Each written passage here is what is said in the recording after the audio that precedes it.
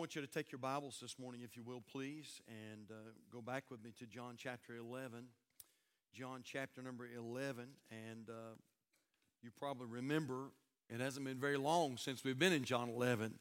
We were just here just a few days ago, and boy, I'm telling you, God began to speak to my heart in such a special way. And I want to try to share what the Lord has given me. I'm going to try to share it with you today, and I trust it'll be a help. I hope it'll be a help and a blessing. And so John chapter number 11 in your Bibles, and when you find your place, if you're able to stand, let's stand out of respect for the reading of God's Word. And I want to talk to you about this subject today. Why did Jesus cry? You ever think about that? Why did he cry? Well, I believe we're going to answer that today, and I think it's going to help you. So John chapter 11 in your Bibles, and we're going to start in verse 31. Now you know the story. We preached from this story last Sunday. The Lord Jesus has come to Bethany to raise Lazarus from the dead, and so we're not going to read a lot of scripture today, and we're not going to even preach. We're not going to preach the greater part of that story. We're just going to try to draw some verses out that are in the story.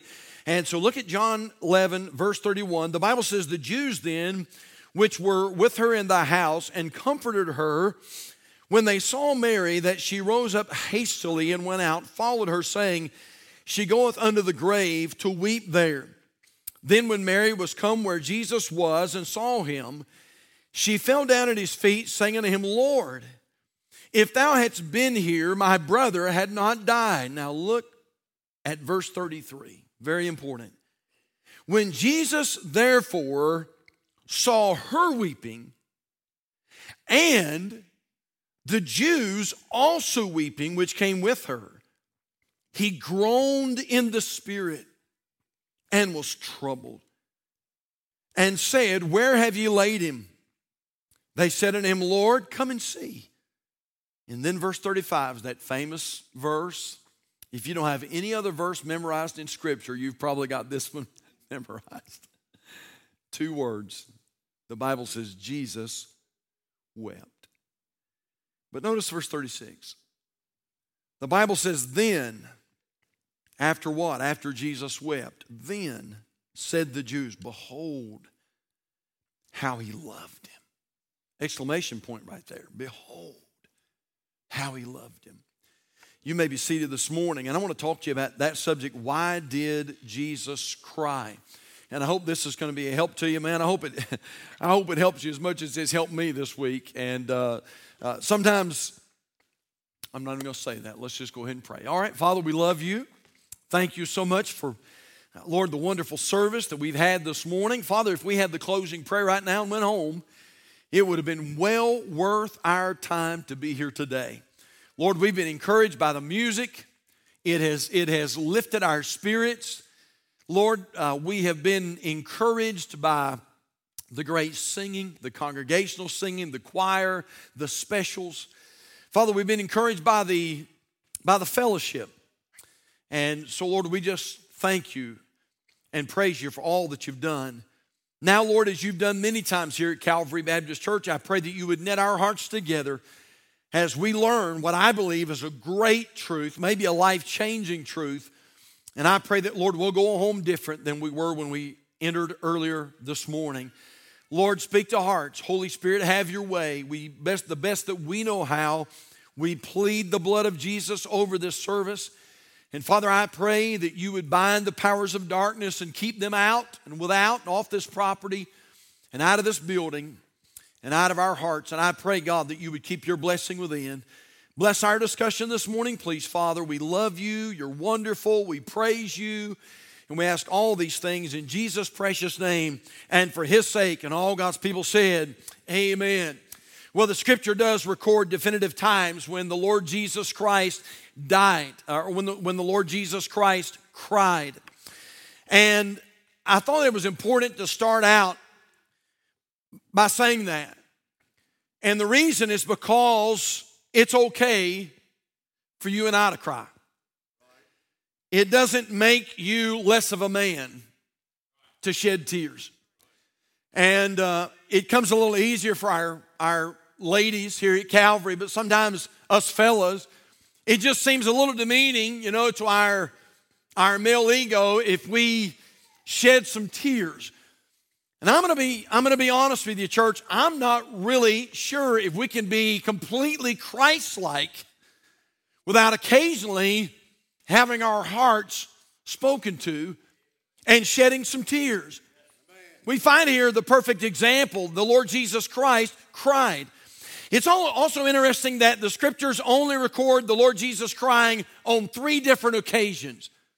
And I want to point those out to you today if I could. 3 different occasions we find in Scripture where the Lord Jesus Christ. Number 1, when looking out over the city of Jerusalem. Now, you don't have to go there because I want to draw your attention to John chapter 11 today, but let me just read the Scripture and I'll give you the reference if you want to jot it down. Luke 19 and verse number 41, the Bible says, "And when he was come near, he beheld the city and wept over it," wept over Jerusalem, saying, if thou hadst known, even thou at least in this thy day, the things which belong unto thy peace, but now they are hid from thine eyes. And so the Lord Jesus comes and he looks out over Jerusalem. And boy, I remember so vividly my wife and I back in 2019 of July. And you've heard me say all this before, but we went more of a mission trip than it was a tour to the Holy Land. But we did spend one day in Jerusalem. That doesn't leave a lot, but we spent one day in Jerusalem.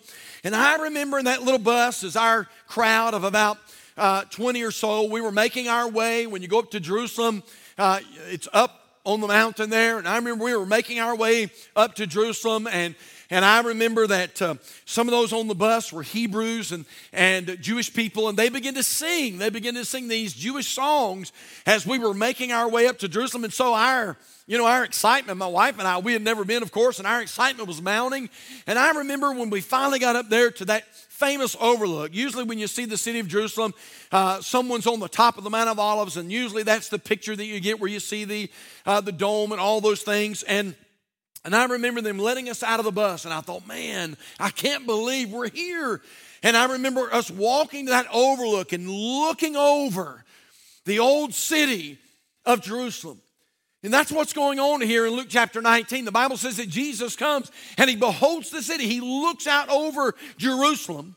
And our Bible says that he is so bothered by their apathy and he's so bothered by their sin that it literally brings the Son of God to tears. He looks out over this rebellious people and he realizes their lostness and their coldness. And the Bible says the Lord Jesus Christ begins to cry. Now, you say, Pastor, is that worth pointing out? I believe it is. Hey, Calvary, can I ask us, when is the last time that we cried over the lostness of this world? We're real good. And by the way, when I say we, I'm talking about me as well. We're real good at complaining and murmuring. We're really good at criticizing the Democrats and criticizing the Republicans, and we're real good at criticizing our politicians and our president and our vice president and all of that, but I'm just saying this. When's the last time, though, that you just got so passionate about what's going on in America, or maybe what's not going on in America, that you just cried? Man, you just thought about the sin that's prevalent in our nation, and you just went to the Lord and you prayed and said, God, save this nation. And as you prayed, your heart was broken. Well, that's what we find going on here in Luke 19. The Lord Jesus Christ is looking over the city, and he's so burdened for Jerusalem, the Bible says, that Christ begins to cry. But not only while looking over Jerusalem, but number 2, while praying in the Garden of Gethsemane. Now, we talked about that in our Sunday school class this morning. But let me read some scripture that we did not read in our class this morning. The writer of the book of Hebrews talks about that. And he said in Hebrews chapter 5, verse number 7, who in the days of his flesh, the Lord Jesus, when he had offered up prayers and supplications with strong crying and tears unto him that was able to save him from death, and was heard in that he feared. This is that recording, of course, that the Gospel of Luke makes mention of in Luke chapter 22, when the Lord Jesus goes to the Garden of Gethsemane, and there he battles in prayer. And the Bible says that he prays so earnestly. The Bible says that his sweat became as great drops of blood. And so Christ prays while looking out over Jerusalem. The Lord Jesus Christ prays while agonizing in the Garden of Gethsemane. But the third place in our Bibles is the Lord Jesus cries while in Bethany preparing to raise Lazarus from the dead. Now look at it with me if you will. John 11 and verse number 35. Two little words. The Bible says, Jesus wept. Then said the Jews, behold how he loved him. Interesting. I noticed there that the Lord Jesus Christ did not just cry. The Bible says he wept. If you look that word up, it comes from a Greek word that means to wail aloud. It means to sob. Now, church, I'm going to be honest with you. How many know that there's a difference between crying and sobbing? It's one thing to cry. We've all cried from time to time, but when you get into the sobbing stage, that's a whole different type of crying. And our Bible says here about the Lord Jesus Christ that he didn't just cry, but the Bible says that he wept. He wept aloud, that he was so stirred, that he was so troubled here in John chapter 11, that the Lord Jesus Christ literally began to sob. Now there's 1,189 chapters in your Bible. There's about 31,102 verses in the Bible, and John 11:35 is the shortest verse in your Bible today. But I want to tell you something. Although it's just two words, it speaks volumes and volumes of amazing truth. And the Lord just showed me some things this week I'd never have understood, never really saw. Have you ever thought about this? Why did Jesus cry? We sort of understand why he looks out over Jerusalem and he's burdened about their sin. He's burdened about their rebellious heart, and so he cries. We understand the Lord Jesus Christ is in the Garden of Gethsemane. The cross is in view. He's getting ready to give his life. He's getting ready to become sin for you and I. We understand that. The Bible says that he pours his heart out to God and he begins to weep. He begins to cry and agonize. But why did Jesus cry in Bethany when he's getting ready to raise Lazarus from the dead? Can I give you a few thoughts this morning? How about this? Number one, did Jesus cry because of his compassion? Now I'm going to be honest with you. I think that's accurate. I do think there's accuracy in that. I believe Jesus did cry because of his compassion. I've preached that before. I've even used this passage at funerals, and I've preached that the Lord Jesus Christ cried because he was moved by the brokenness of the crowd. He was moved by the brokenness of Mary and Martha, and so I believe that. I believe that the Lord Jesus Christ cried because of his compassion. And I would just say this: thank God that we have a Savior who's mindful of our hurts. I don't think that does that scripture any damage at all. Thank God that we have a Savior that cares about our hurts. We used to sing a song years and years ago, an old inspiration song that said, "Your tears are touching God when you cry them from your heart." What? Hey, Calvary, aren't you glad that Jesus wasn't just God? But our Bible tells us that Jesus was what we call the incarnation. He was the incarnate Son of God. You say, Pastor, is that important? Man, you better know it's important. You know what that tells us about the incarnation? That Jesus Christ was not only 100% God, and he was 100% deity, but he was the incarnation. He was also 100% man.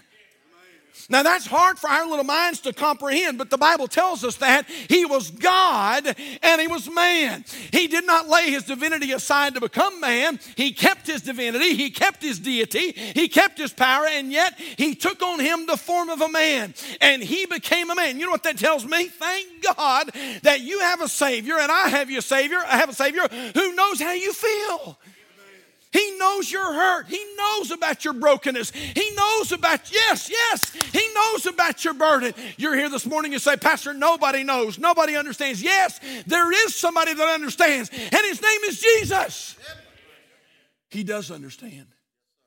In fact, you remember the famous verse, don't you, in Hebrews 4:15, where the Bible says, "For we have not an high priest which cannot be touched with the feeling of our infirmities, but was in all points tempted like as we are, yet without sin." Did you know back in the days of the law, there were high priests from time to time who were somewhat cold-hearted? And when the people would come and they would bring their offering and bring their sacrifice and their sin offering, sometimes maybe some of those high priests were somewhat calloused. And those people were just another number. Come on, get it up here. That sacrifice won't do. You'll have to buy one from us. Well, I brought this sheep all the way from my town. Your sacrifice won't do. And don't come back unless you have an adequate sacrifice. And so just sort of cold and uncaring. And yet the writer of Hebrews comes and says, hey, we don't have a high priest like that. We don't have a high priest who, when you come to him, he says, come on, get up here, I'm busy. Hurry up, you're bothering me, hurry. No. That's what the Bible's saying. You and I have a high priest, his name is Jesus Christ. Yes! Boy, somebody better hold my mule. I'm about to shout, and we ain't even to the end yet, man. Thank God we have a high priest that when you come to him with your problems and your burdens and your issues and your broken heart and your tears and your wet pillow that you cried on all night, boy, thank God he doesn't just turn a deaf ear. Thank God I have a Savior who loves me and he cares for me. Man, oh man. In fact, listen to this scripture, Psalm 103, which is one of my absolute favorite scriptures in the Bible, maybe because it applies to me so bad or so much. Psalm 103:10, the Bible says, he hath not dealt with us after our sins, nor rewarded us according to our iniquities. For as the heaven is high above the earth, so great is his mercy toward them that fear him. As far as the east is from the west, so far hath he removed our transgressions from us. And verse 13 says, like as a father pitieth his children, so the Lord pitieth them that fear him. For he knoweth our frame. He remembereth that we are dust. Listen, you ever came to the Lord after you messed up or something happened or you got discouraged? Maybe you got a little sideways with the Lord. Maybe you sort of got out of the will of God and weren't where you're supposed to be, and you finally came back to him. And you said, God, I don't know what I was thinking. What is wrong with me? What is wrong with me? Why would I do that? Why would I say that? Why would I go there? Why would I stray away from you, Lord? I don't understand myself sometimes. Oh, man, thank God we have a high priest who says, I know what you're made of. I'm not saying it was right. I'm not condoning your sin. I'm not condoning you straying, but oh, thank God. He says, if you'll return to me, I'll come to you. Listen, when we go back to him, well, thank God we have a God who feels our hurt. And so somebody says, preacher, do you think maybe Jesus cried out of compassion? I believe that's probably I do believe that's a valid point. But I don't think that's why he cried. It wasn't necessarily because of his compassion. How about this? Number two, did Jesus cry because of his comrade? It's an interesting thought. Did you know the Bible tells us specifically, and I thought this was interesting, how many know that there's nothing put in there by mistake? And the Bible tells us specifically that Jesus loved Lazarus. Look at it. If you're still in John 11, look at verse 5. We didn't read this morning, but John 11:5, the Bible says, now Jesus loved Martha and her sister and Lazarus. And listen, how many know the more you pick this book, the whiter and whiter it gets? It's fresh every single time. And so I had this message prepared and ready to preach, but I went back there this morning and I read this scripture again. And as I was reading this scripture, the Holy Spirit showed me something else. Not only does the Bible tell us that Jesus loved Lazarus, but look at verse 11. Look how the Lord refers to Lazarus. In verse 11, these things said he, and after that he saith unto them, our what? Our friend. Our friend Lazarus sleepeth. But I go that I may awake him out of his sleep. And so Jesus says to the disciples, well, we got a friend in Lazarus. Some people believe that Lazarus and Martha and Mary were well-to-do. And there's probably some good evidence about that. And no doubt, Lazarus had contributed to the ministry of Christ. Probably when Jesus and the disciples would pass through Bethany, they always had a place to stay, that a missions or a prophet's chamber. No doubt when they came through, Mary and Martha and Lazarus said, oh Lord, stay here. Disciples, stay here. And they fed them and they cared for them. Probably contributed to the ministry to take care of them. And so we know here that Christ has a comrade in Lazarus. In fact, it's also interesting that the Jewish people that were there that day definitely thought that was the motivation for Christ's tears. Look at it in your Bible. Look at John 11, verse 34. And said, Jesus, and said, where have you laid him? They said unto him, Lord, come and see. And verse 35, the Bible says, Jesus wept. Verse 36, then said the Jews, behold, how he loved him. And so those Jews thought, well, that's why he's crying. Man, he really loved Lazarus. I don't know if he loved anybody like he loved Lazarus. Look at him weeping. Look at him crying aloud. Hey, Calvary, what a thought. To know that Jesus not only loves Lazarus, but Jesus loves you. Aren't you glad we can have a personal relationship with Jesus Christ? You know there are religions around the world who don't believe that they can have a personal relationship with their deity. They don't believe they can know their God and their God knows them. They just serve him, but they don't know him. Well, I want to tell you what, thank God I know him. Thank God I know him. And he's on the throne. I know him. You say, well, preacher, how do you know him? I talked to him just a little while ago. I know him. And thank God I'm glad I can come to this crowd today and I can say, hey, I got great news. Jesus loves you. Now, why is that good news? Because sometimes we're not very lovable. And yet he loves us anyway. He loves us in spite of ourselves. And so I believe that Jesus loved his comrade. I believe that Jesus loved Lazarus. But I don't believe that's the reason he cried. Will you say, preacher, what was it? Can I give you one more? How about this? Did Jesus cry because of contempt? And I'm going to be honest with you, church, after studying this out, I believe this is the reason. I believe this is the main reason that the Lord Jesus Christ wept. Now follow me very, very closely. Jesus wept because of the contempt of the people. Now let me give you something interesting here. According to Jewish oral tradition, the funeral custom indicated back in Bible days, marriage was a big, big deal and funerals were a big, big deal. And so the funeral custom was this, that even a poor family in Israel was required to hire 2 flute players and 1 lady who could wail and do mourning. And so even the poorest of families somehow had to get their pennies together, and they had to hire 2 musicians who could play, and they had to hire a professional mourner, a lady, a woman, that could come and could mourn because of this death. But here's the difference here with Lazarus and Mary and Martha. Evidently, they were very well off. And so they didn't have just 2 flute players and a professional wailer. They had many people that had come.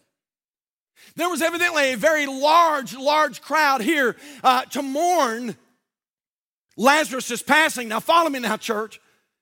And this large group of Jews were acting as though all hope was lost. Now hang in there with me.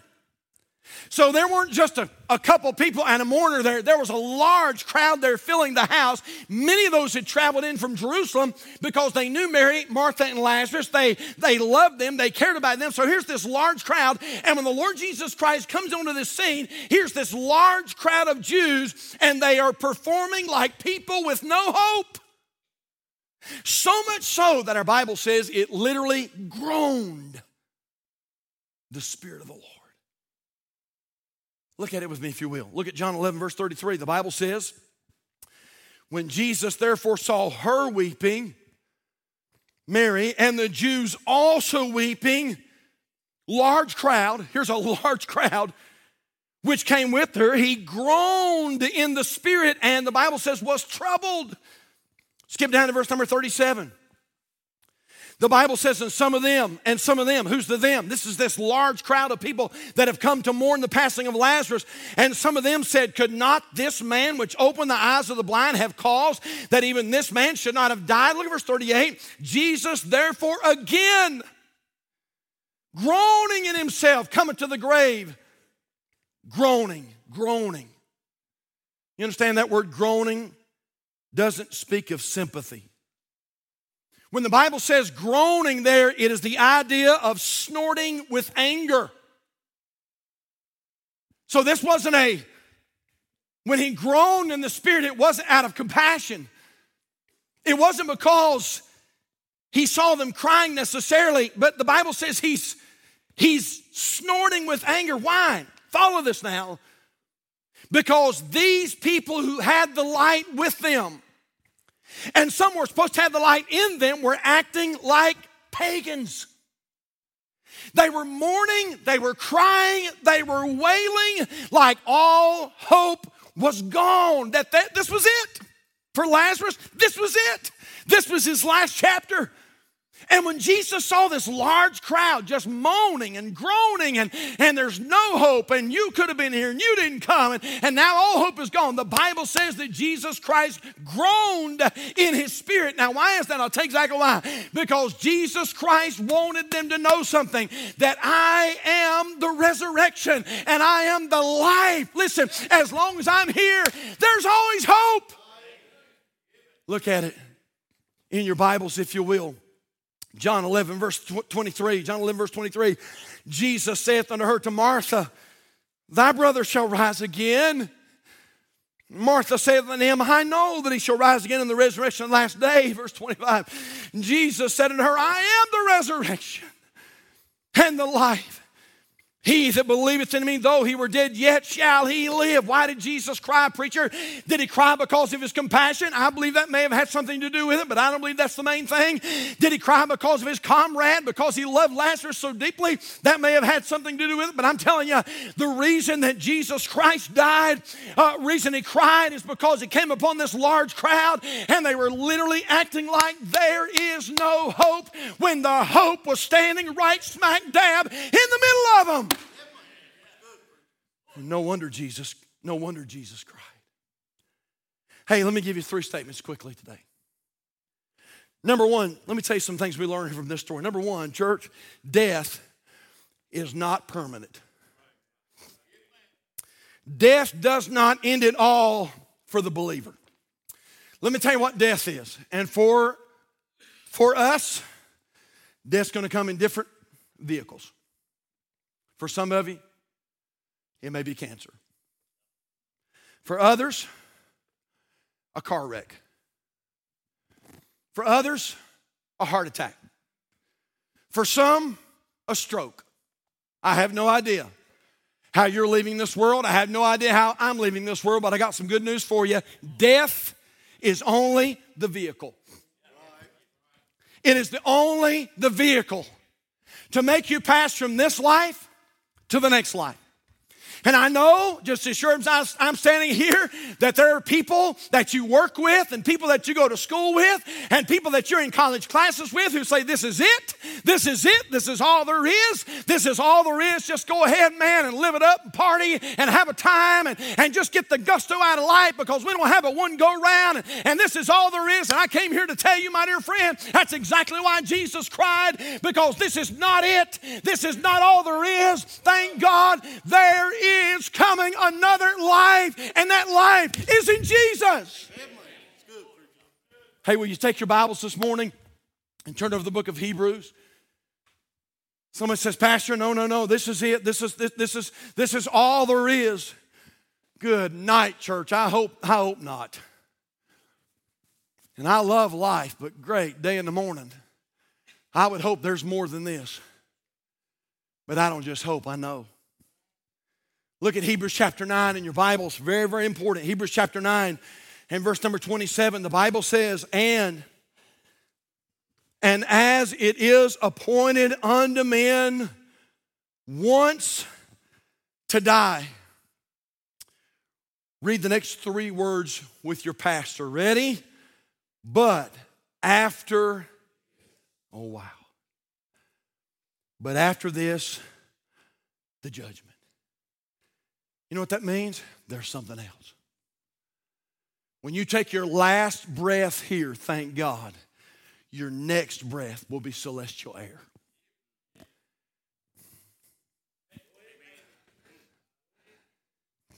You say, preacher, it was so sad. I get that. I get that part, and I would never belittle of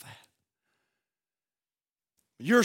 You're standing or sitting beside the bed of your loved one, and you're holding their hand. And as you hold their hand, they take their last breath, and you say, oh, preacher, it's so sad. I get it. And he gets it. He feels your hurt. But church, this is what he wants you to understand. That's not all there is.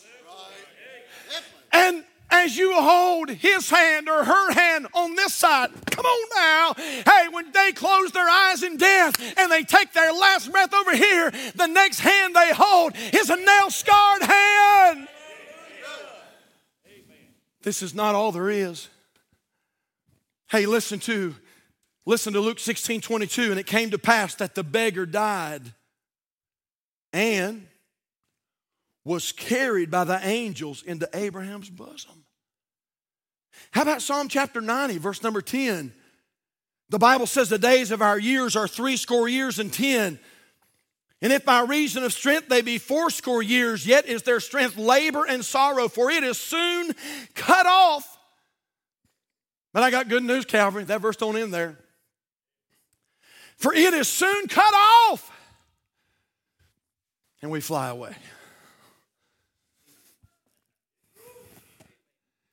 And we fly away. Somebody says, Pastor, this is it. This is all there is. Boy, I feel sorry for you. You're watching this broadcast today and you say, Pastor, there is nothing after this. I feel sorry for you. I don't know when the day of my death is coming. I have no idea how my death is going to come, what the vehicle may be, but I do know this. When that death takes place, my Bible says I'll be cut off and I'll fly away.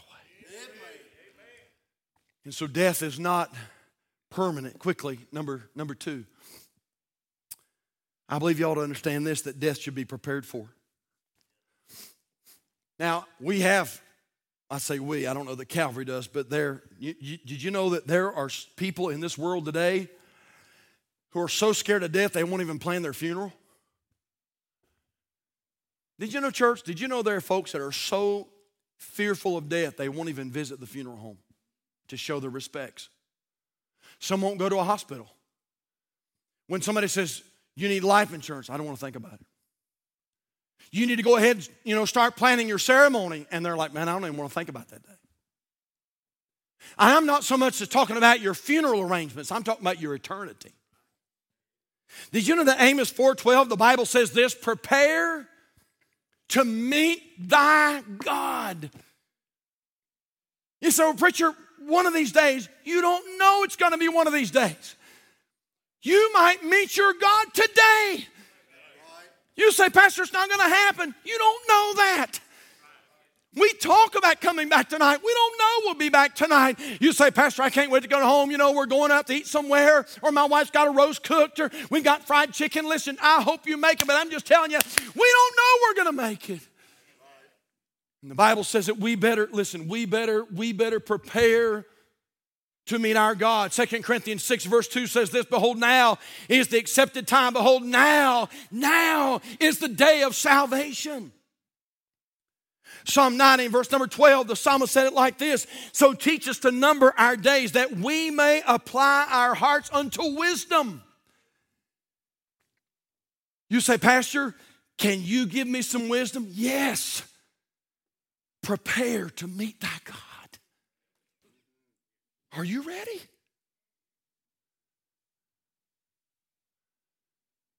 Well, I hope he's ready. I didn't say he, I said you. Are you ready? Well, preacher, years ago I said a prayer. 1, 2, 3, repeat after me. I'm good. No evidence. No change of life. We'll talk about that tonight. Are you ready? Yes, well, I'm saved. Preacher, I got saved. It's revival, and I walked down, I know I got saved. Wonderful. Are you ready? If you stood before God, the God of all gods today, are you ready? By the way, that's why we have church. God sent your pastor here as a gift to encourage you. You better get ready.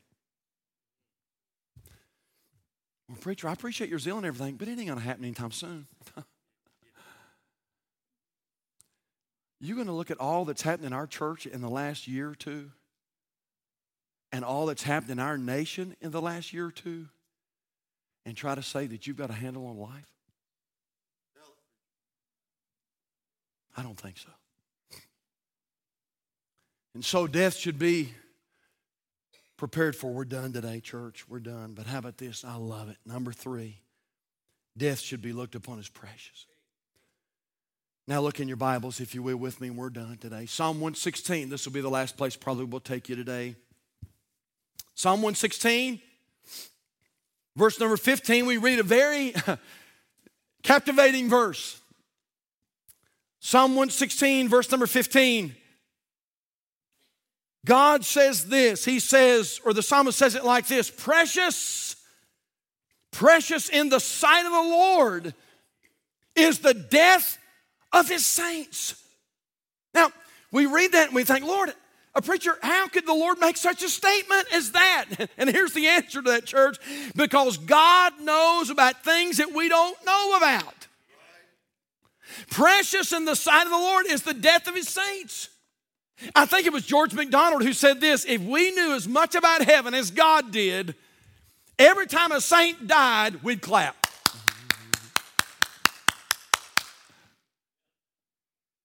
You said, preacher, you're being disrespectful. I don't think so. You know why you think I'm being disrespectful? Because we don't know as much about heaven as he knows.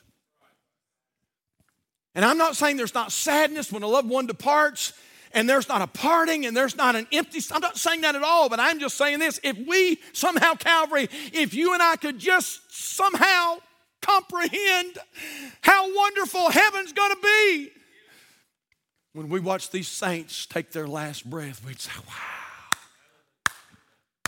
man, think about it. Young lady, had went to the doctor. She was having some issues. She went to the doctor. And the doctor ran several tests.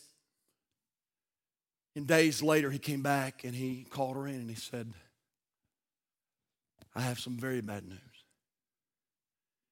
He said, you've got something that's inoperable, something that's we don't have the technology to fix this. And he said, young lady, I'm sorry to tell you, he said, you have 2 months to live.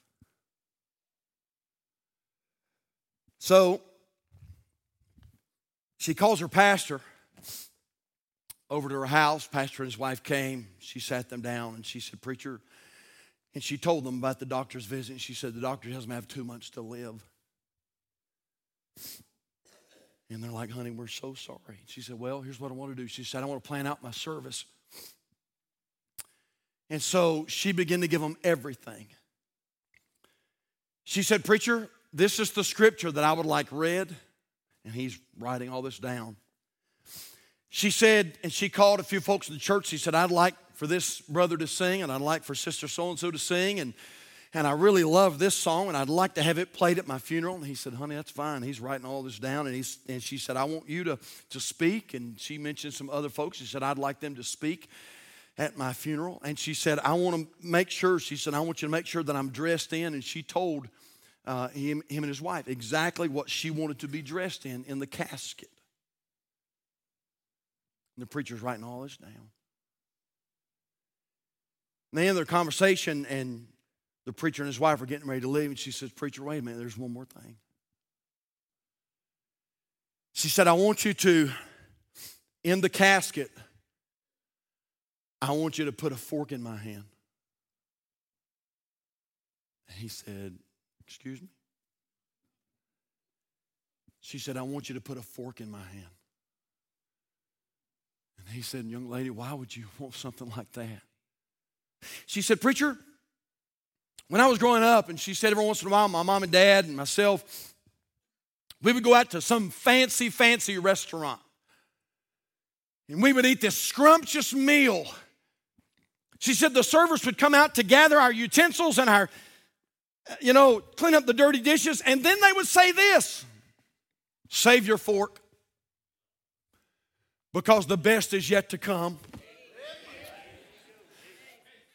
I hope you enjoyed your meal, but dessert is on its way out. Save your fork. And that young lady said to that preacher, she said, preacher, when people are coming by that casket and they see me in this outfit and they see that fork in my hand and they ask, why in the world does she have a fork in her hand? I want you to tell them, for this young lady, the best is yet to come.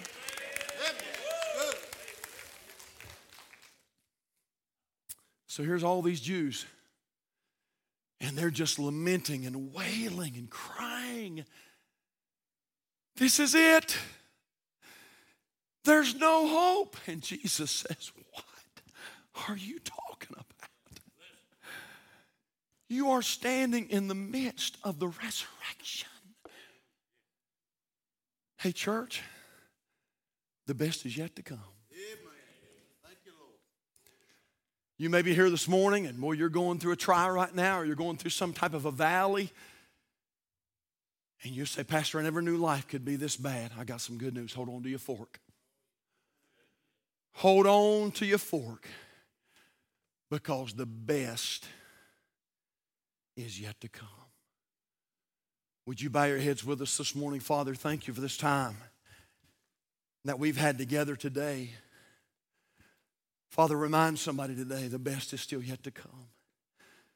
Remind that child of God that's discouraged this morning, the best is yet to come. Remind that child of God that's a little downcast right now, the best is yet to come. God, remind them. Remind that mom and dad. Remind that one that sleeps in the bed by themselves. The best is yet to come. God, remind that one here today in our midst that may be lost and undone without Christ. Maybe they're depending on their little prayer that they prayed years ago. Maybe they're depending on some kind of a card or something that they signed. But there's no genuine conversion that ever took place. Help them to understand that, Lord, they better prepare for death. Have your way in this invitation, please, Lord, and we thank you and praise you. Our heads are bowed, our eyes are closed. Question or two. How many are here today would say, Pastor, if I died today, I know beyond a shadow of any doubt that I would go to heaven. If that's you, without anybody looking, you just raise your hand. Amen. Give the Lord a wave offering there. Yes, He is worthy of it. You can lower your hands. Let me ask you this, though. Who's here today would say, Pastor, if I died, I'm not sure of heaven. I'm sure I've went through some motions. I'm sure I don't want to go to hell, but I'm not sure about heaven. And I want you to pray for me today.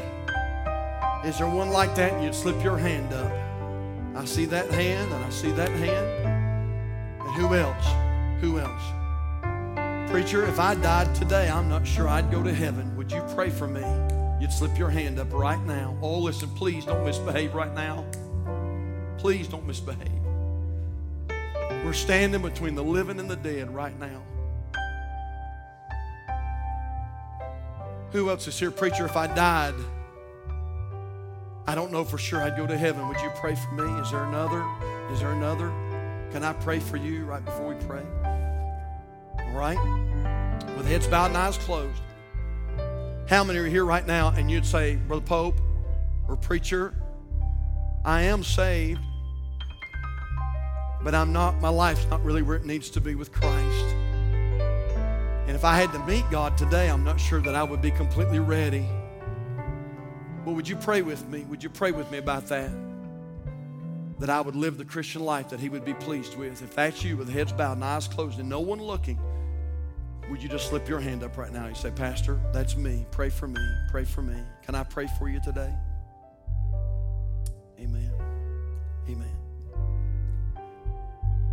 Would you stand with us all over the house this morning? Our heads are bowed. If you're here this morning and God has spoken to your heart, hey, I want to encourage you to come. We're going to ask our personal workers to just make their way down to the front, and we have some folks down here in the front with a Bible in their hand.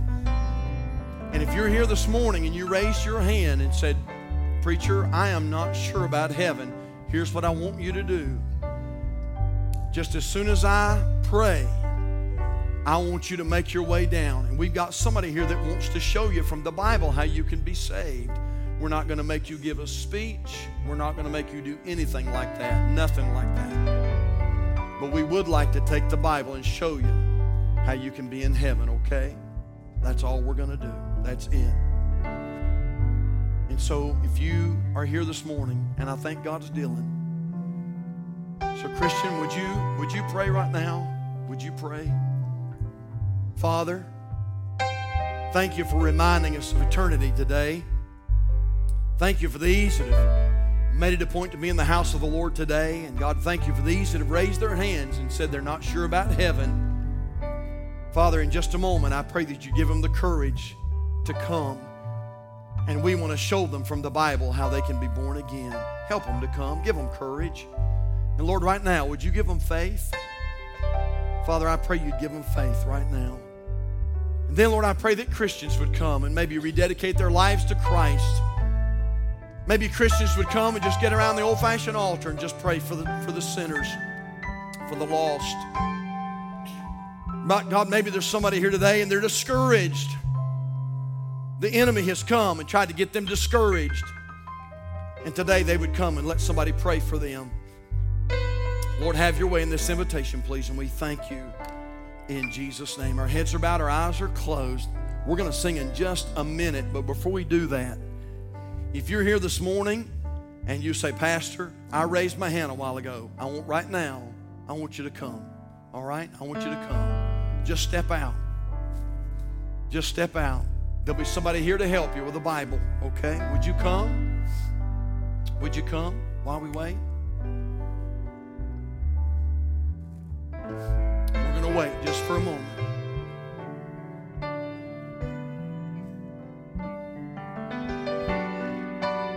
Preacher, I don't know about heaven, but I know I don't want to go to hell. Could you help me? We can. Will you come?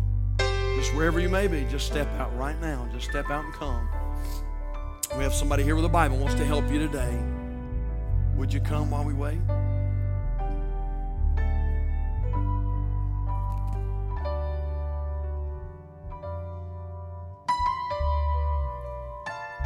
Father, thank you for your goodness. Thank you, Lord, for giving us of your Holy Spirit. And And Lord, thank you for just encouraging us today. Thank God we have something to look forward to called heaven. Lord, thank you that this is not all there is. Thank you that we have hope. God, we have a blessed hope. The best is yet to come. Father, help us to be witnesses. Help us to be soul winners.